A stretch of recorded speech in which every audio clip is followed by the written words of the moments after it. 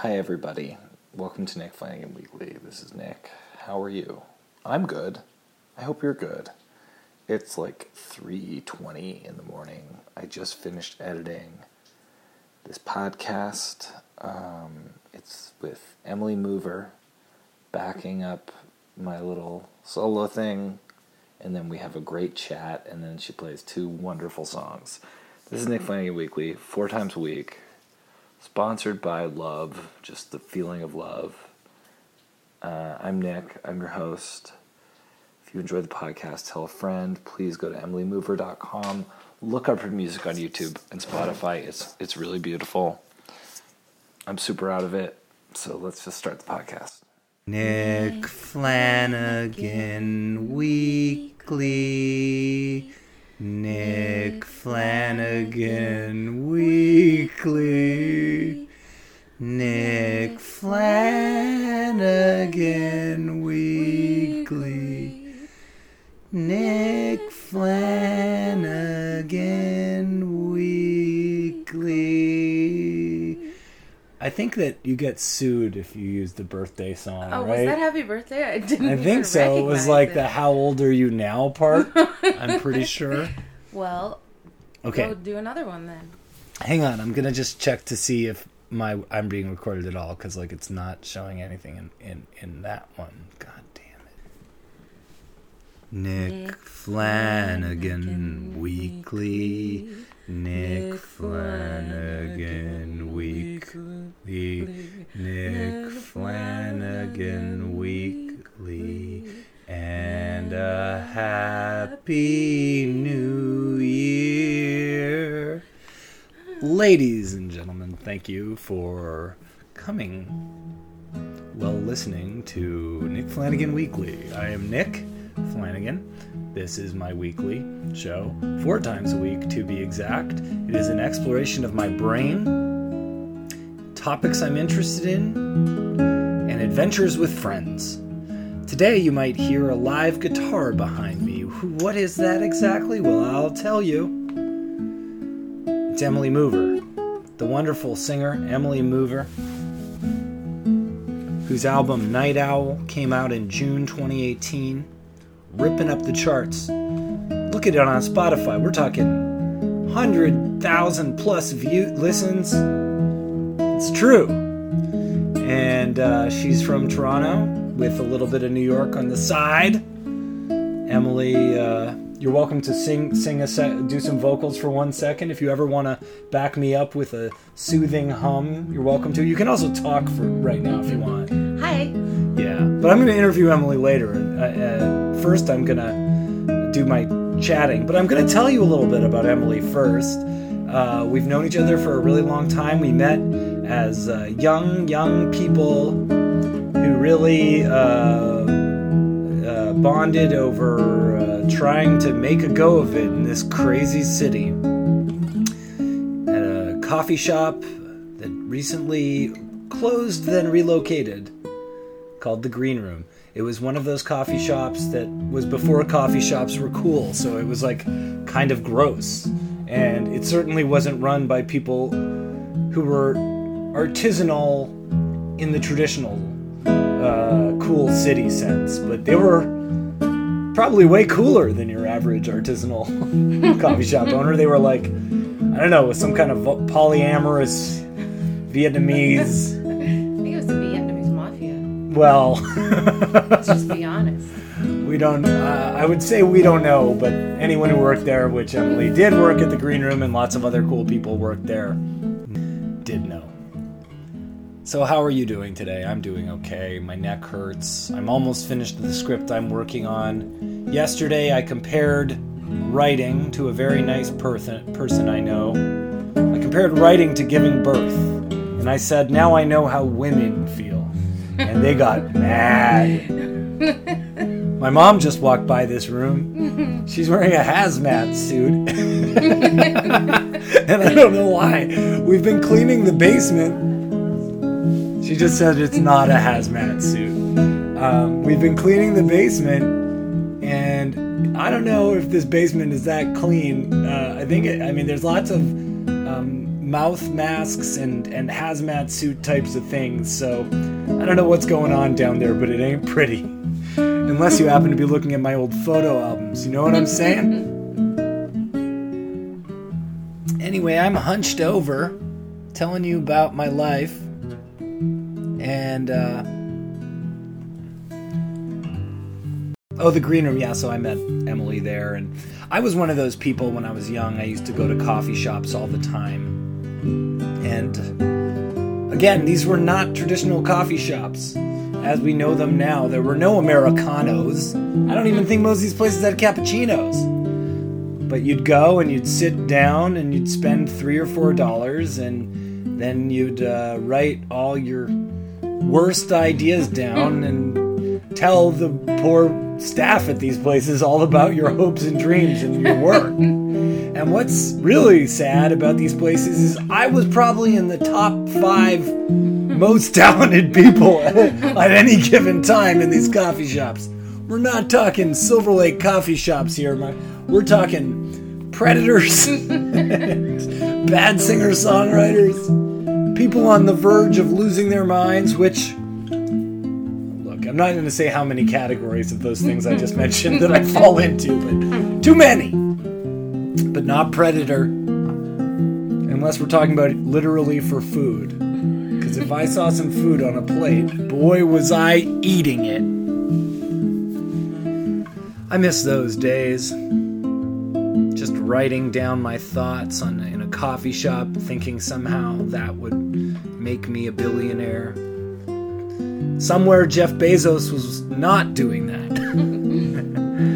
And thinking the same thing and being a lot more right than I was. But those were the places I learned some of the most important things in life. Like Kahlua, don't get an Irish coffee. It seems like a good idea, but like, why? Also, I don't know if you know about a real Irish coffee. Have you ever heard of the curse of the Irish coffee? That's where you put a small dick in a coffee. You get to the end of the cup and there it is. It's kind of like half from that movie Diner. Half a stereotype. What's your favorite stereotype? Mine is Bose. Today's episode of Nick Flanagan Weekly is sponsored by Skull Candy headphones, because those are the ones I'm wearing, and I'd like them to sponsor the podcast.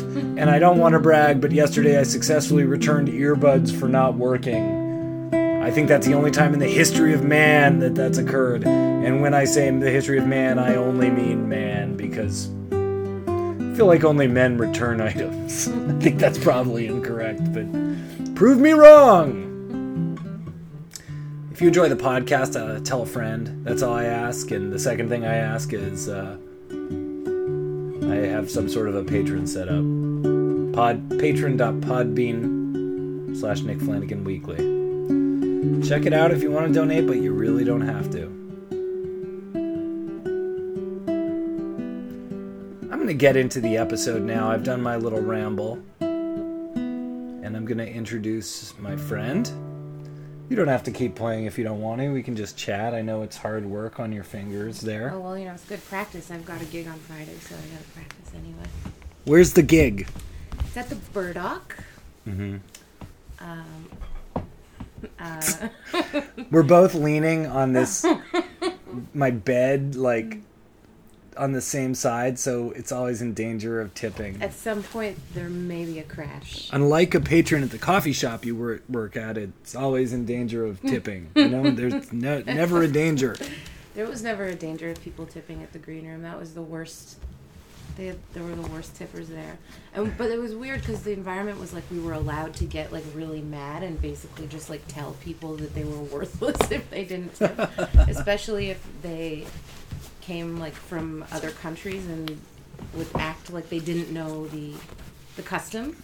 So in other words, tipping. The waits the management encouraged you to not just racially profile but to culturally shame people. Yeah, pretty much. It wasn't like a direct promotion of that, but somehow we just all picked it up in the vibe.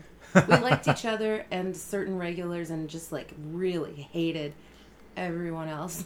What's funny is Now, one of my favorite coffee shops is in the Annex. Mm-hmm. And it's also Vietnamese run. But it's actually all Vietnamese staffed, and it's called Russell and Still.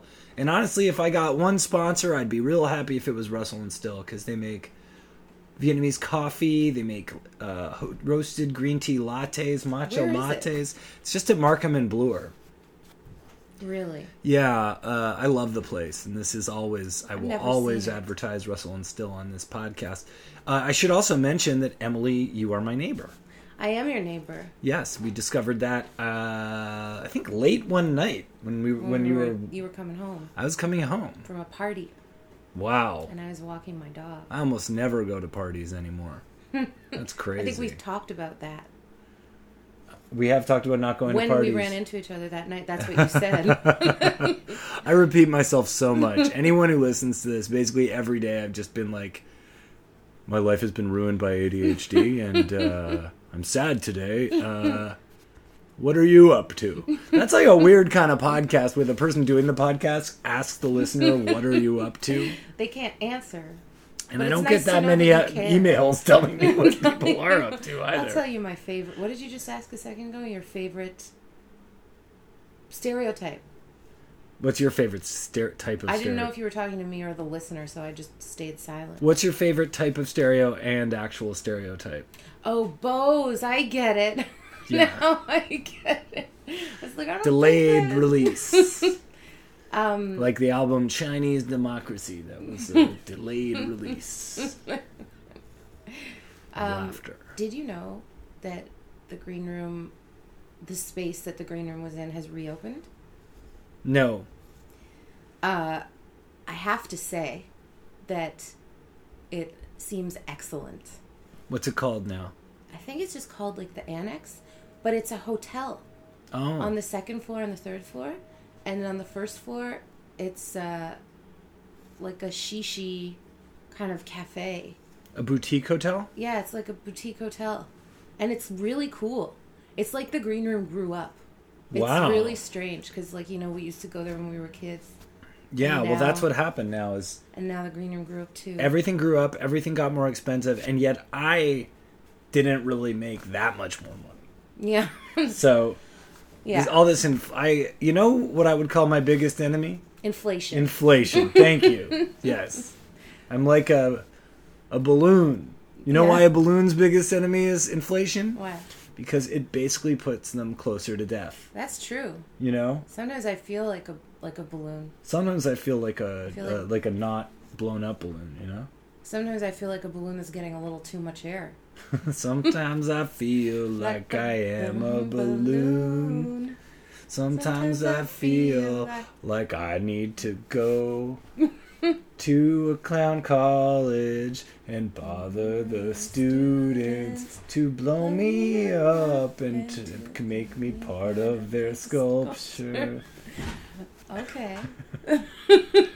I'm glad we're doing this. Balloon animal sculpture. You know, I kind of had a thing for a while. I was a little bit depressed, and I kind of had a thing for a while for garbage balloons. Like when you'd see balloons in a garbage can, or like balloons that had been discarded and had had their party, and now they had no more purpose for the rest of their existence until they became deflated. And I would film them, and I had like 6 videos of various garbage balloons. That's so funny and very sad at the same time. I know, that's my favorite feeling. I have so many friends who photograph toilets. Really? Yeah, on the street. Yeah, there's something about it. I get that. But I feel like a toilet's like pretty heavy-handed. It's like, oh yeah, like shit on the street. But a balloon is like, it's a beautiful thing. That's garbage.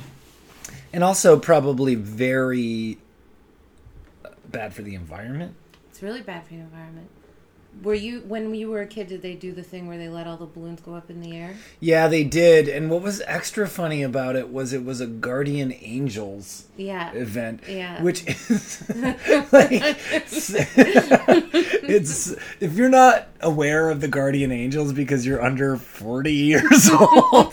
I'm under 40 and so is Emily. But I mean, it was a charity thing. No. What's Guardian Angels? You'd think it was a charity. Guardian Angels is this thing where it was basically like a neighborhood watch that patrolled the neighborhood. What? Started by like mostly guys, and they wore these berets. And I think it started in New York or something, and they would like to help clean up the streets. They would watch the kids. No, they wouldn't watch the kids. They would watch the neighborhood and protect the kids if it came down to it. And you could just do it, like you could just be a guy and be like... I have no idea what the Guardian Angel training or induction ceremony or It requirements sounds like were. a recipe for trouble, I'm just going to say. Well, you don't hear much about them anymore. You don't. So something clearly happened. But yeah, they sponsored a balloon release. And then it killed the birds. And then it killed the birds. But what's so funny is there's a video on YouTube that's a really old... It's a compilation of this news footage from this insane balloon disaster in Cleveland What in happened? the 1980s. Well, much like the charity balloon release that your school and my school had in Toronto. I think it was like a citywide thing. Yeah. They said to put Cleveland on the map, improve Cleveland is new and improved. We're going to get the Guinness World Record for most balloons released at once. So they released the balloons, and then all the wind blows these full balloons, and they all land in the water. Oh, shit. And I think somebody died. Oh, no. From the balloon happening. It's really bad. I shouldn't laugh at it, but my God, I'm not laughing at it now that I See, balloons are remember that kind of a somebody complicated died. thing. You see that? Well, yeah, just like clowns. Just like clowns. Everybody goes, oh, clowns are creepy. And it's like, weren't the first clowns actually kind of supposed to be creepy? Well, it was because of that serial killer. John Wayne Gacy. Yeah, who I just watched like a little thing But on. it's also probably about a lot of lesser-known clown pedophiles, I would say, who feel- don't have because the it's weird, notoriety of John Wayne Gacy. It's weird that you instinctively feel that there would be more where that came from. Like There you feel is like something there would be instinctual. more, And It, don't forget Stephen King's which It. was sort of based on Gacy, right? It must have been, yeah. And there's a few different ones that you gotta kind of go deep, and the clown thing is pretty bad. I've never seen it, but I've always felt a little creeped out about clowns. I've never seen it either, and I actually avoid most Stephen King, and I can't quite put my finger on why. I love Stand By Me, Stand By Me's great. and I definitely I haven't seen, but I really want to see Misery. That's cool. I saw Pet Sematary when I was a I've kid. seen It Pet freaked me Sematary, out. but I Yeah. mostly just like the Ramones song at the end. Which one is it? It goes, I don't want... You can sing it with me in our style. Okay. I don't want to be buried in a pet cemetery. I don't want to live my life again. Oh, that's what happens in the movie. Yeah, They wrote it exactly. for Pet Cemetery? I don't think Or they're did writing a Stephen song called Pet Cemetery in any other way. So then did Stephen King get the idea for the movie from the song? that would be cool if like Joey Ramone was like, hey, we got an idea we want to tell to you. Stuff.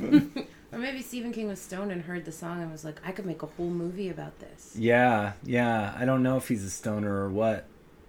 Something's going on. Yeah, but I didn't really read. I didn't read Cujo, Christine, none of that. No, I don't care.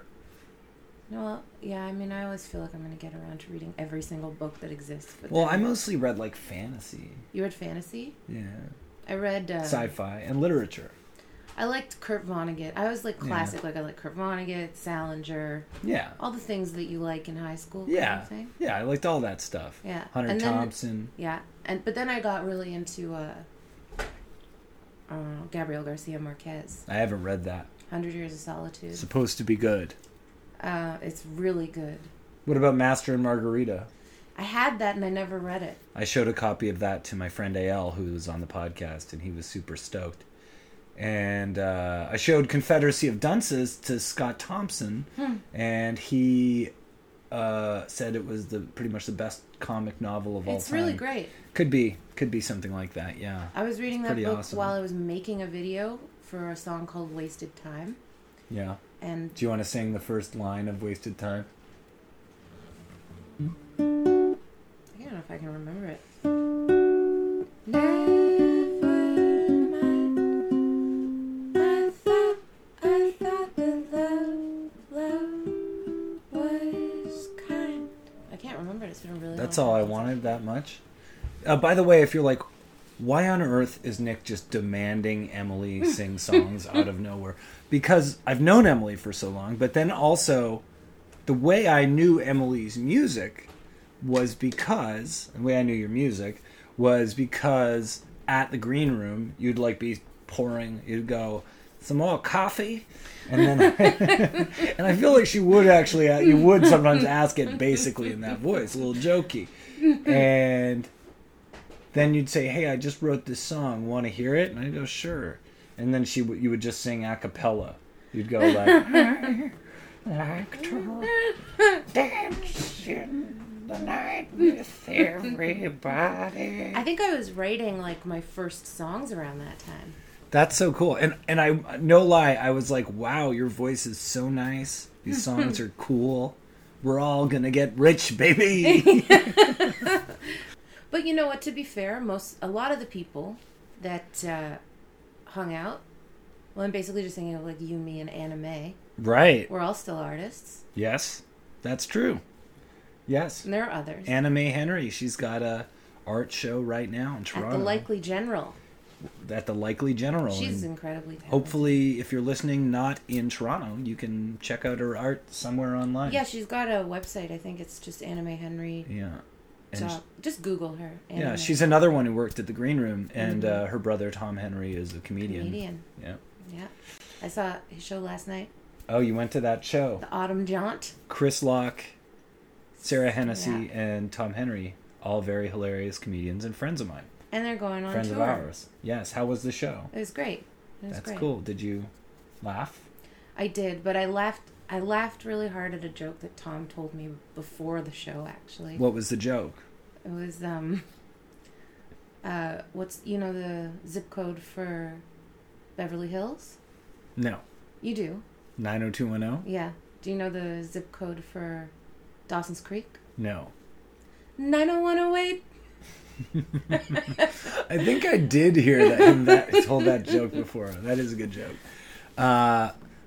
But we can't. Tom's got his own podcast. He doesn't actually have his own He doesn't podcast. have his own I'll have to podcast. have him on this, I guess. I make the calls here. I decide who goes on the podcast. So you're writing your first songs at that point, and that just...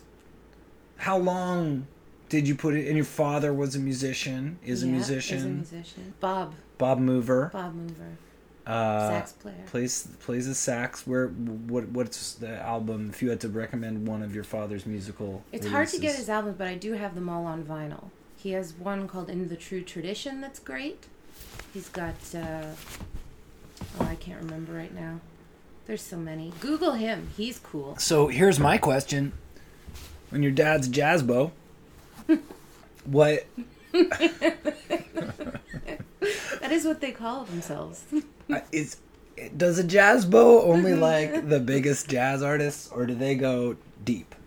What do you mean? Like Well, for instance, my parents were jazzbos. jazz both? They didn't play jazz, but they saw a lot of jazz and listened to a lot of jazz. And if you were to, there's a shelf in this room that is covered right now by the door, but don't ask how that happened. But it's got lots of jazz CDs. I'm just, and they're friends with jazz musicians like Jordy McDonald, and they had Miles Davis, Kind of Blue, John Coltrane, My Favorite Things, Charlie Hayden, something by Charlie Hayden, Chet Baker. My dad played with Chet. That's cool. Are you asking like if he liked lesser known musicians? I'm just He saying, like, is a lesser known musician. yes. So, like, did he try to they get you? all- Did he try to sell you on other no, they lesser all known? worked together, Yes, that's kind of So- the thing, right? Is like, Like if you're a decent jazz player, you're probably at the very least a person who's been a sideman to a great jazz player. Yeah, I guess so. I don't know about everybody. But Well, for instance, Jordy, who I know, sorry to interrupt, Jordy Yeah. McDonald, the drummer, he did albums with Paul Bley. who's my godfather? Who's your okay? There you go. And then, and I would say Paul Bley is not. He might be not one of the like top jazz names, but he's certainly a respected People know name. him, Yeah. yeah. And There are James. so many amazingly respected people in that world that like people Yeah. don't know about unless they're really into jazz. I'm just discovering it now. And Jane Bennett, I was going to say, you know, Jordy. He also had a band with Neil Young or something, Really? and Palmer, you know, in the right before the Rick James one, the Minor Birds, in the '60s. You said that jazz has a lot of people who Oh, like aren't are super well-known. respected, but aren't necessarily well known Right. out of the genre. yeah, like so many. Mm-hmm. And I think even now, like in New York, there are a lot of guys that you or I wouldn't know the name of that if you said them in New York, it'd be like, oh, Well, I'm reading not reading. I'm listening to a mix. I have Spotify. Unfortunately, for any musicians that like making money, I have Spotify, and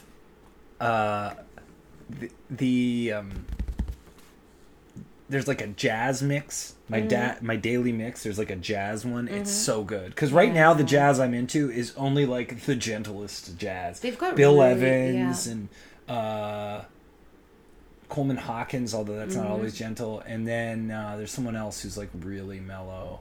Lester Young. Charlie Hayden, yes, Lester Young, and it knows what I like, and it's giving me mostly jazz I like know. that. And sometimes that goes into weird like 80s and 90s albums, but even that is mostly good, which is what I'm kind of getting at. It actually seems like the idea of jazz as a dead medium is not totally true. It's not totally true. I mean, it's hard to say. How are you going to say something is dead? As long as there are people doing it, it's not dead, right? Yeah, like I think maybe if there was some sort of mass jazz murder and everybody died, they could think that, say like, there's jazz is dead. There's a loss of respect for the medium, and there's sort of like a sillifying of it. It's silly now. Like people say, oh, I like jazz, and it's like a silly thing. They don't realize what jazz even is. Well, that's kind of an interesting other fact. I'm also reading. I've been reading Miles Davis's autobiography, and I've also read Mingus's one. And I think something happened in pop culture maybe like 10 or 15 years ago where, funnily enough, white comedians or whoever would say jazz is stupid. Like, Yeah, it became a funny thing. it became a funny thing, and I mean, it's good to make light of stuff. Yeah. But it's kind of the Tom Waits thing a little bit, where it's like everyone makes fun of Tom Waits because he's ludicrously affected, obviously, in his vocals. It's like, you know, he's like recording himself turning an old crank, Yeah. and then, you know, rapping over it Yeah. in the voice of a goblin. But the songwriting is sound. Yeah.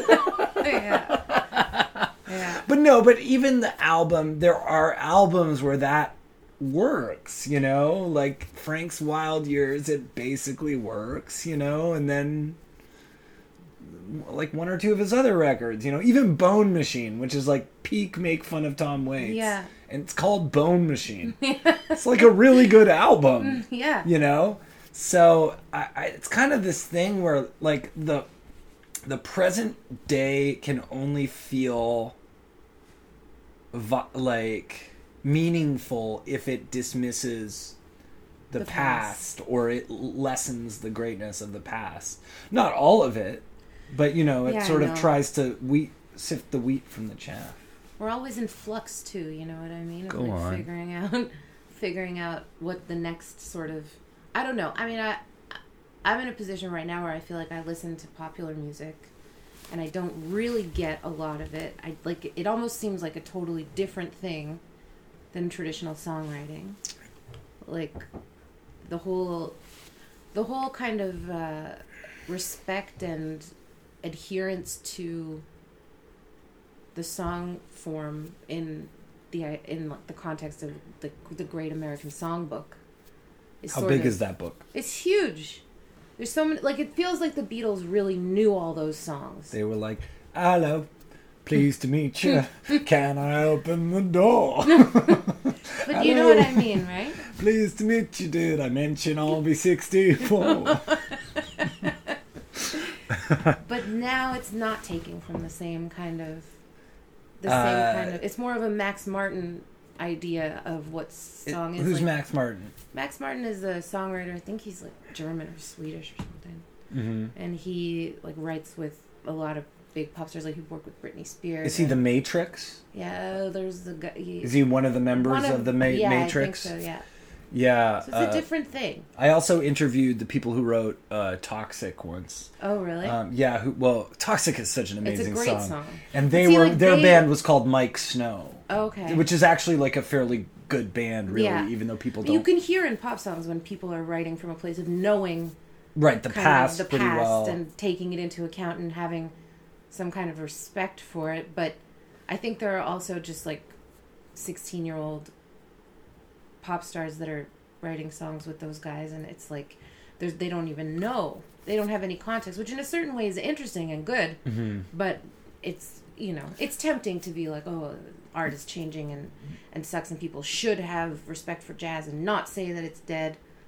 But then it's also like, what are you going to do? Just live in the past? Yeah, for sure. I'm going to. No, I mean, we have a mutual friend named Ndidi great musician. I've also interviewed her in the past for this, but I haven't actually published that.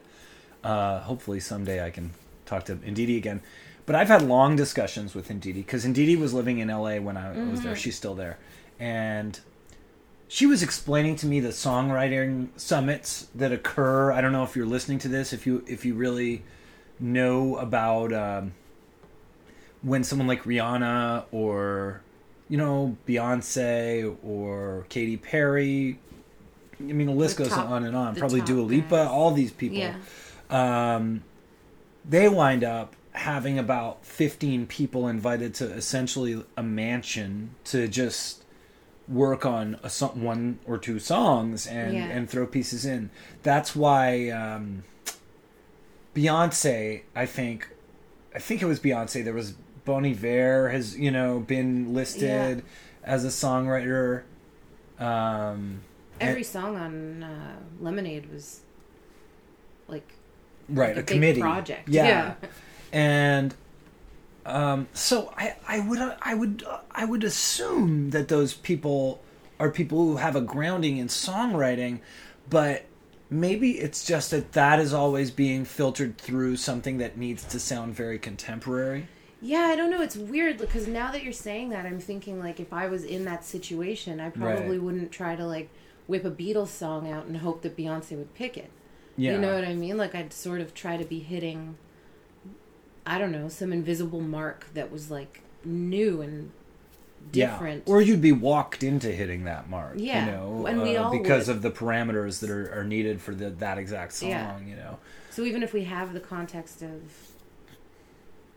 our songwriting background, when we're coming in, we're not thinking of using it directly. Mm-hmm. Well, I wanted to ask about someone who I heard years after I first heard you, and when I heard her, I said, she seems like an influence on Emily, and that's Karen Dalton. Oh, yeah, well, I think you and I met before I had heard of Karen Dalton. Funny. But when I did hear of Karen Dalton, I got really into her. Well, yeah, because having, heard your music just like not recently, like I go back to your music sometimes, and when I heard Karen Dalton, I think it was in a period where I hadn't really heard your newer stuff. So I was just thinking of literally you singing me the songs in the coffee shop, a cappella, and I was like, oh, I really see a similarity. And then when I heard your new record, I mean, it is part of what you're doing, but there's other things happening. I mean, when I say it, I just mean, like, you didn't even know her when I thought that you sounded like her most, you hadn't even heard her yet. Yeah, I think I heard her first when I was like 25 or something like that. Yeah, I don't know much about her. Is she still alive? No. Damn it! She... Not fair. I think she was one of the ones of the school who died of a, drug problem. Damn it. Yeah. Tell me more. I don't really know that much. I just know that she played around the village in the 60s with, like, Bob Dylan and all those folky Fred Neil types. And then she died young. She died pretty young. If I were a carpenter, you were a lady. Is that a song? I don't think so. She has like a breath. Yeah, she goes like, I'm singing to you. I can't really explain it. It sounds it's almost like Amy Winehouse in a way. There's a certain kind of like primal call in the voice of both of those people. And also I feel like there's something where they're just like able to make their songs just like having a talk with them. Yeah. You know? Like, yeah. That's something sure. I always appreciated about Amy Winehouse. Yeah, I know. I really love Amy Winehouse too. But just going back to how you even got into playing music. Well, I mean... How did you get into playing music? Did your dad say you were like 5 years old and he was like, Emily, you gotta come to the club tomorrow. It's open mic. I grew up in them, right? You grew up in Toronto clubs? In Toronto clubs, because my dad started the Tuesday night jam at the Rex. Okay, cool. The Rex is a very popular jazz cafe. And it was pretty dive bar-y back then. In town. And get wrecked at the Rex. That was what they used to say. And there is a hotel upstairs, and he lived in it. So I'd spend half my time at my mom's house at Jarvis and Dundas, and then go and stay at the Rex sometimes. And those nights, like, I'd just fall asleep to the music and like in the hotel room. No, like there were couches in the bar. I so see. I'd just like clean couches, I bet. Probably not. Right. I would imagine. Did you get worms? But they like gave me blankets and stuff. Okay. I don't know. Who knows what I got from that time in my life? No, you got a lot of jazz. It's pretty seeping great. into your brain. It really is. Like, I still fall asleep really easily. Sonny Rollins' butt like was where you lay your head. I'd be honored. But yeah, but I never thought that I wanted to be a musician. I just always, it's like breathing to sing, you know? Right, I understand that, yeah. I mean, I got into being in bands so young that it's like second nature, even though I don't play anything. Yeah. Like, if you were like, you want to practice tomorrow? I'd be like, oh, okay. Okay. What are we doing? Okay. Yeah. You know? Yeah. And also, like, my dad, the way that he understands music is really, like, infectious. And if you're around him, he will talk to you about music and teach you a song. It will just happen. Mm-hmm. So growing up with that, it just happened. And then when I actually found Billie Holiday, mm-hmm. when I was about 12. Yeah, I guess that would be an influence as well, now that I think of it. You know? Well, yeah, and also Karen Dalton always, people always say she sounds like Billie Holiday. Yeah, yeah. But yeah, when I found Billie Holiday, then I got really into it. But also it was like super encouraged. Right. You know what I mean? Like if I learned a jazz song, mm-hmm. my dad would be like, wow, you're going to sing that publicly with me. And you go, fascinating rhythm. And he would teach me melodies, like walking down the street, or we'd go to Long and McQuaid and like get kazoos and then learn solos, like Charlie Parker solos. So you were learning how to play instruments from a pretty young age? Yeah, I took classical guitar lessons and piano lessons and kazoo lessons. That's great. But I don't really remember how to play. Do you still kazoo? I love the kazoo. Well, whenever I'm working on kid stuff, I'm like, whip out the kazoo. When you say you're working on kid stuff, what do you mean? Well, I wrote the songs for the last season of Cat in the Hat. Oh, that's so cool. With my partner, Sean Nimmons Patterson, who's also a jazz kid. Great, great. What kind of partner? My songwriting partner with the Cat in the Hat stuff. Sometimes people say partner, you know? Honestly. I know, but it's the vagueness that's so beautiful about that word. Oh, yeah, the vagueness. Okay, I think I'm getting it. He's my friend, too. He's my friend. partner. Oh, Partner. God. Like, we're partners in this podcast. Yes, I'd Today. like you to meet my partner, Emily. I think it's funny that our generation has flocked to the word partner, because it would be like what they would say in class. You know what I mean? Like, get a partner. Right. Yes, that's true. Please find a partner. Nobody wants to be my partner. Nobody wants to be my That's going to be me when I'm 80. I didn't find a partner. Terms like partner, and I also use they a lot of the time now, not for someone who doesn't necessarily identify as a male or female, but I use they to, like, just kind of keep things vague and a surprise. Like you were talking about. It's like, who's they? Who's they? Oh, yeah, that's my friend Trolley. They're cool. Trolley. They're going to be here in a second. You know, a Trolley. Who the F is Trolley? Well, you gotta respect everybody and everything You- all the time. Everything with is worthy of absolutely no respect, exceptions. and there are no exceptions. And if you don't respect people, How the hell are you gonna respect yourself? how are you going to... If you don't love yourself, how are you going to How love the hell are you people? gonna love anybody else? If you don't massage yourself, how You the hell are you going don't- to be massage Yeah, therapists how are you and gonna go to figure that out? massage people? I really need a massage. Me too. Yeah. Let's go after Let's this. go get a massage. My neck hurts. The green room was also an extension of... Wall ball. Want to give me a quick riff?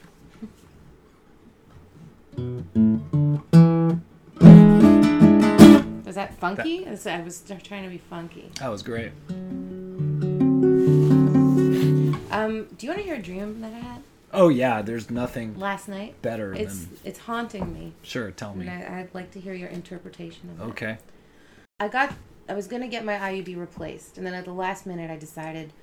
The nurse left the room. It was like a big surgery in the dream, and the nurse left the room, and I just stole some sleeping pills and decided that I wasn't gonna get it replaced. And then I was sitting like on the shoreline with this woman, and I thought that this woman may be my lover. I wasn't sure what the context was with us. But then I looked at the horizon, and there was a big unicorn flying by, but the unicorn's horn was a dick. And I was talking to someone about it. They said that it's like I'm trying to decide whether I should have a child and be responsible, Right. or sleep all the time, whether I should have lovers willy-nilly, or heed the unicorn dick in the sky. That's one person. I suppose that would be like one person. What did the dick look like? Like veiny, because it looked. Like, was it It was white. Was it It was white. Like Oh it was a God, horn you of can't the say head. that. That's No, like not not white progressive. skin color, like white, like pure, like Oh. a unicorn white. Right, yeah, I get it. So like an albino dick. Like an albino dick. But Yeah. anyway, I shouldn't have told you that story. Why? Was it a lucid dream? That's what I've talked about on the podcast several times, lucid dreams. No, it wasn't lucid. I thought it was all real. But were you controlling it? No. It controlled me. You woke up and you said, wow. It felt urgent when I woke up. Did you have to pee? No. Well, actually, probably. I always pee in the Me too. morning. Yeah. Sometimes I pee in the middle of the night. I hate getting up in the night to pee, but I think most people do it. That's true.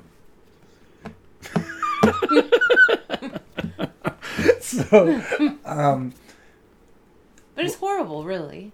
To pee in the night? Yeah, to like have to get up. You could like, wear diapers.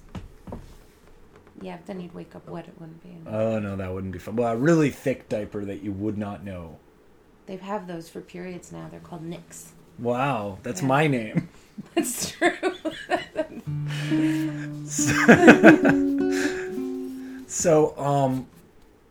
So I also know you lived in New York. What were you doing there? We were talking on text about how we've both lived abroad. It's true. Well, I mean, my dad lives there, right? And Okay. he also has 2 young kids. So Right. I've got 2 little sisters. One's 11 and one's 4. And they're great. But, he only had those in the last 4 years. I don't know. I think I lived in New York in high school, for part of high school, because I went to LaGuardia Art School. That sounds cool. Yeah, it was cool. I actually hated it. Why did you hate it? I don't know. Teenagers taking themselves too seriously. Oh my God! Did you go to school with Lin-Manuel Miranda? Might as well have. It was a performing arts school. Like, it's the Fame School. So Oh yeah. I went to school with people that really like were into making it, and it just like Yeah. I just spent the whole time like smoking and crying in the bathroom. And Then did it- that habit continue into your adulthood? Smoking and crying, Yeah. which yes, yeah, 100%. Well, But I'm gonna quit smoking pretty soon. how are you gonna do that? I think I'm just gonna have to use the patch. I read the book recently. Wear an eye patch. Yeah, I'm quitting smoking. Arr! They didn't have tobacco back in my day. What about that Republican senator with the eye Imagine patch? that's what I thought that the patch meant this whole time. I mean, that was what I thought it meant. Too.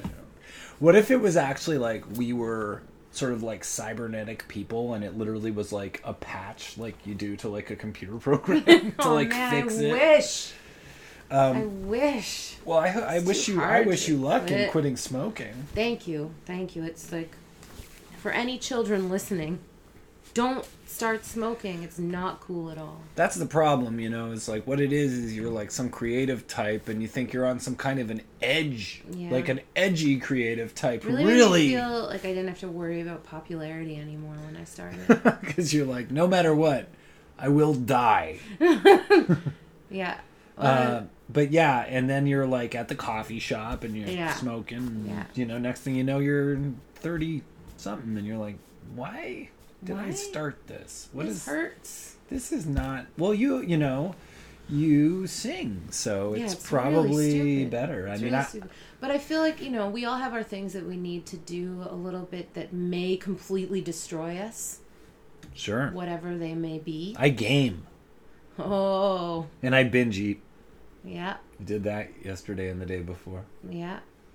We all have our things. I have all of those things. Yeah, like we all have our things, and we're lucky if we only have one. So your dad lived in New York. He lived in With New York. his children. He still lives in New York. Your young half siblings. Mm-hmm. And anyway, I had gone to high school there, and I kind of feel like New York is home as well as Toronto. But every time I move there, and I've moved there many times for like a year and a half, 6 months, like, various trips, because I have dual citizenship, so I can just kind of do it. And I've always wanted to come back, I've always decided to come back. So it's like a little bit weird, because I feel like at home in both places and also not quite at home in either place. So now I've got a pretty good system going where I like live here and then I go to New York for a week every month. That is a good system. That I love works that really system. well. Yeah. I'd love to have that system. It's a great system. I mean, I understand this urge. I was in LA for, 2.5 years with maybe thrice yearly visits to Toronto, maybe even more. And being back here now, although it's been difficult, it's quite grounding, which is something that you might not even have in New York, possibly. Or just that you might not have in any city that's large and gigantic and intoxicating in a sense and new, even though it's not new to you. Well, I don't know. I mean, what was it that made this situation feel good for you? This situation of living here? And going there once a month. I don't know. It's like, anywhere where you have family can be a place that you want to limit your time sometimes. I have the opposite opinion now. Yeah. I don't know if my mom has the opposite opinion, but I have the opposite opinion. I'm like, put me close to my family. And frankly, that's... Oh, I know what you mean. It's also really great. Yeah. Like, my dad's my best friend, so it's like, I want to be around him. Like, I almost feel like I still am getting like I should move back thing lately. Because I come back to Toronto and I'm like, nothing happens in the wintertime. What's the point? At least people are still kind of milling about in New York. They just keep hustling because it's New York. They can't stop hustling for the winter. They go, winter tires. Who wants their winter tires? on the corner of Lenox and Williamsburg. And also, my dad's got such a great creative mind, so it's really nice to be around. It is important to be around people who inspire you in some degree. Yeah, I feel like as long as I'm feeling like there's some kind of creative progress in my life, then I'm happy. I honestly feel so good knowing you're living close by. I know. I love that we're like really neighbors. We like, don't see each other that much, no, but it's nice. encouraging and it. Oh, hi, kitty. Oh, hi. Can I touch it? Yeah, there's a cat. Does it pick up? Yeah, you can pick him up. He likes it. Hi. Hi, little muffin. Oh, you're sweet. Show him to the camera if you want. Slide over a bit. Okay. Yeah, there we go. Okay, here we go. That's Manny. He likes your You can't really see. Because he's gray. You can pass him No. Oh. to me. Yeah, he really likes it. Oh, you're my best friend. And sometimes he wants to go, but No. he likes having. I love to this part restrain scratched. animals so much. They like it. What would that urge be? What? The urge to restrain animals? I don't know. It's just I've always had it. I make them love it. Put your cat on a leash. Come and open the door. Oh, are you the sweetest little treasure? Look at its little head. Yes, I spend many a day or an hour, a minute admiring Manny. This is a good cat. Yeah, he's really fun. He's upside down right now. Well, that's what I'm saying about my time here coming back from LA is it's just like I couldn't ask for more. Yeah. Less. More. What? Couldn't ask for more. Just that I'm in this little room. I'm getting to do this stuff. I'm seeing friends. I have this cat. My mom's there. In a hazmat suit. It's not a hazmat suit, she said. It's not a hazmat suit. Wow, he's loving being with you. Here, slide over a bit more. Get in the can. The bed is going to fall. No, I promise it won't. That the cat likes me. He does, and we'll just move this up. It's fine. We knew it was going to happen. Yeah, we knew Okay. it was gonna happen. Okay, Smooch. Manny the Smooch. I bite my cheeks when things are cute. Oh, wow. Like this. I can't help it. I just do it, and I do it all the time at home. It hurts. I'm really fucking up my mouth. So, Oh, you didn't like that. what are your songs about? Cats. It's funny you would say that. Your new album, Night Owl. I was listening to a song, I was like, I hope this is about an animal. How much I love it? Yeah. Yeah. Could be. God, cats, unicorns. Unicorns with special horns. Oh, is that what you think? Do you want to go? I'll let you go. Oh. See, I've learned not to restrain for too long. That's right. So, how's the response to the new album? Well, it's been really good. I had a placement, a sync in It's Bose. always good, always in a good. Bose commercial. Oh, the beer? Your favorite stereotype. Oh, the stereo. Yeah. That's big. You had songs somewhere else, too, recently. I've been having a good little run lately where I had a Toyota. Mm-hmm. PetSmart. That's nice. Mm-hmm. Don't restrain the cats. PetSmart, and then this Alexa and Bose. Yes, Alexa. That's the one I remember. Yeah. So, and the song that's in the Alexa commercial is on my album. Yeah.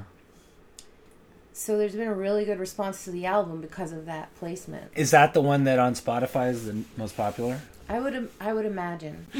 Look, so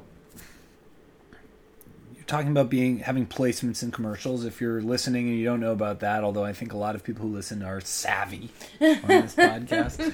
A lot of my listeners are real smart. All of them. All of the listeners are very smart. A placement is when you get a song. I mean, Emily kind of explained it just in explaining when a what song's you in do. a commercial. Yeah, and you need an agent for that, right? I don't know if it's called an agent. It's like A broker, yeah. a mediator, a go-between. I have a licensing contract with an agency I see. in LA and New York called Zinc Music. Great. Well, how did you get into writing music for commercials early on? That was because I was working at the Transac and I was singing, and I just met my manager and mentor through his wife, who's a wonderful woman, was in the audience, and she heard me sing, and then she said, "Can I give my husband your number to come sing on a demo?" And then he called me up one day, and I said, "Okay, I'll come down there." And I went down to the studio, and we just clicked, and we still write songs together like every week. That's awesome. That's great, and that's such an encouraging thing, and I think that is. But I couldn't have booked it on it. You know what I mean? Like, everything good in my life, I could not have gone and done it on purpose. It's like you got to find a balance between not trying to be too controlling to the point where you limit your possibilities, but also not relying too much on just fate. So right. That's what I struggle with, you know? Yeah. And sometimes it's a struggle and sometimes it's a dance, you know? Yeah, and the dance is nice because nice. You're dancing with the devil. And he's a charming motherfucker. He's got a chub the whole time. No, not the... No, to get your head out of the gutter. He's holding one of those fish. Yeah. Chubs. Yeah, right. You meant the dirty one. I would imagine this fish is pretty dirty. Been in the water for a while. Yeah, water's dirty. Yeah, it's in the river. Rivers are gross. Rivers are... I don't know. I mean, I want to talk about so many different... But what makes you uncomfortable about New York? What makes you comfortable about New York? Do you like New York? Do you like being in America? How did it feel being in America? Did you think that you were going to make it in America? Like that wonderful Kanye West Jay-Z song promised us we would? With of course, Frank Ocean's greatest... Maybe his greatest performance. I can't believe... That's the only Frank Ocean song I know, and I love it. And it's not even Frank Ocean song. More Frank Ocean. Me too, but man, that music is like being injected with heroin. You just hear it, it comes on, and you're like, I'm sleepy. That's how I feel that people feel about my music. Well, your music is... I don't mean that to insult his music. No, and it's good. Your music's soothing, you know? And I think that's important. Like I said, I only listen to the jazz in the car when I drive on my way home from the psychiatrist. Because it's good, and Because instrumental doesn't distract me as much as vocal music. I can meditate with jazz and classical on. Oh, that's funny. My mom does yoga, and sometimes I hear her put on this guy Jordy McDonald's albums. It's something about it. It helps the brain, whereas other music kind of just gets to it. I didn't want to make it in New York. I just wanted to be happy and have a good life, but I don't know. I'm probably not ambitious to the point of being able to make it, because it takes a lot more than... I think it takes a kind of commitment to smoke and mirrors and having people perceive you in a way that might not actually be a realistic representation of it. Does not come natural to me. And touring is also really hard, but I would say touring even over anything else. But touring's fun because you get to play the songs every night. Sure. But in terms of the social media stuff and all that stuff, I don't... it's so music's hard. Supposed to bring us together, and then if you seem cooler than everybody else, then that's just making people feel bad about themselves. It's not making them feel like they want to... that they feel that they want to be accepted. I think that living in New York and trying to kind of follow my dad's concept of what success was for a really long time led me to the conclusion that that you are successful if you manage not to be an asshole. Because life can be so hard that is basically impossible to stay nice. Yeah. So if you are famous and you stayed nice, that's a huge success. If you are not famous and you stayed nice, that's also a huge success. All the other things, I sort of think they're illusory. And it's nice to do well, and it's nice to be able to pay the rent. There's a But reason all that illusory sounds like illusory. Illusory.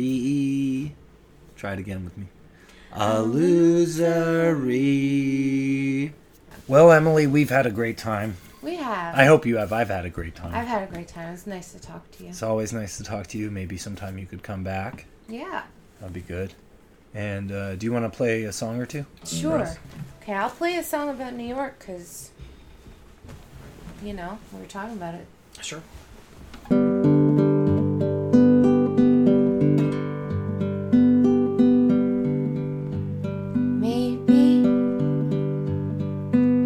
Maybe it is silly to go back to New York City,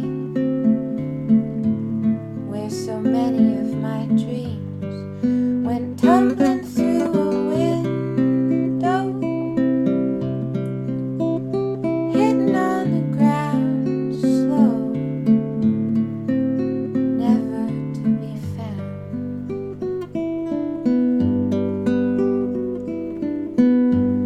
So sue me, I know that I'm crazy, but there's still that something in me, and once again I'm bound. The city is a chorus of those who came before us, and I love the way they sound.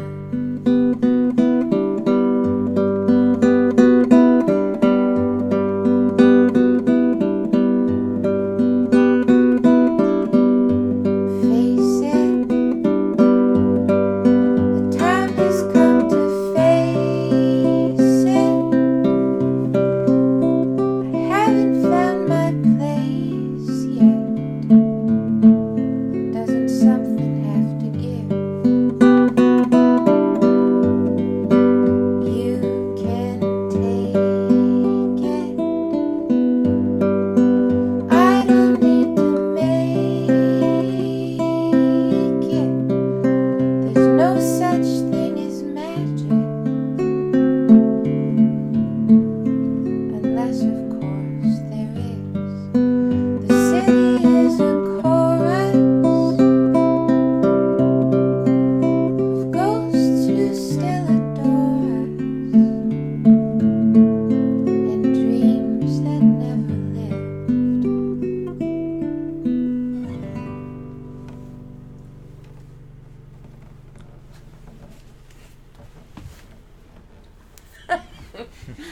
Another one?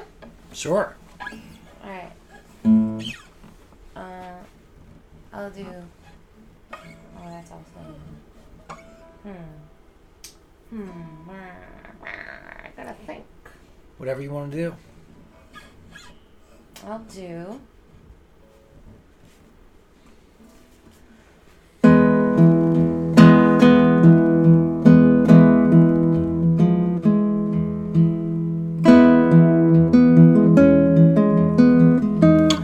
want to see my hand on this side. We can lower this. Does that help? Yeah.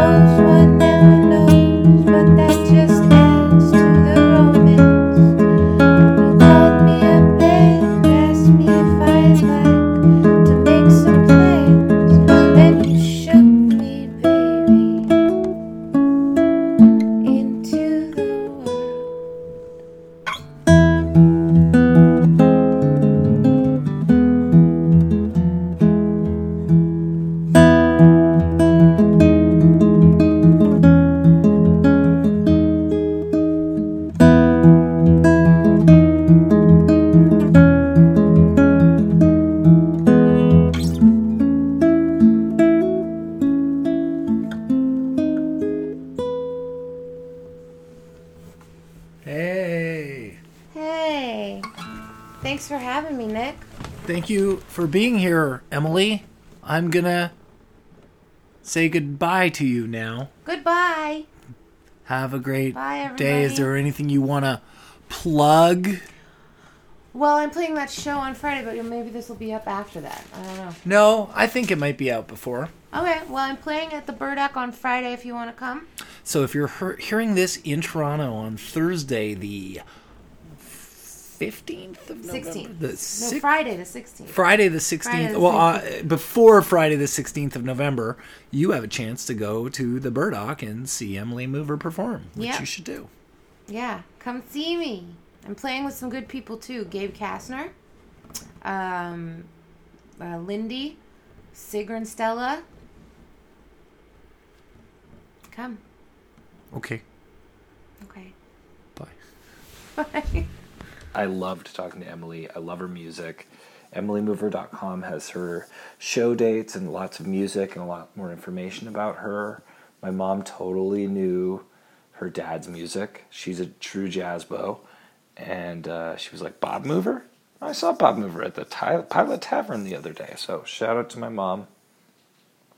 Shout out to you, the audience. Thank you for listening to the podcast. I really appreciate it so much. And yeah, Instagram, Nick Flanagan Weekly, Nick Flanagan Weekly on Twitter. I have a Patreon page, patreon.podbean/Nick Flanagan Weekly. Yeah. And if you want to listen to me on Spotify, just look up my name on Spotify. The podcast is on Spotify too. So you can put it on playlists and stuff if you want. And Emily is definitely on Spotify, and all of her music is great, so be sure to check her out. And I'll be talking to you really soon. Good night, good day, good morning, good afternoon.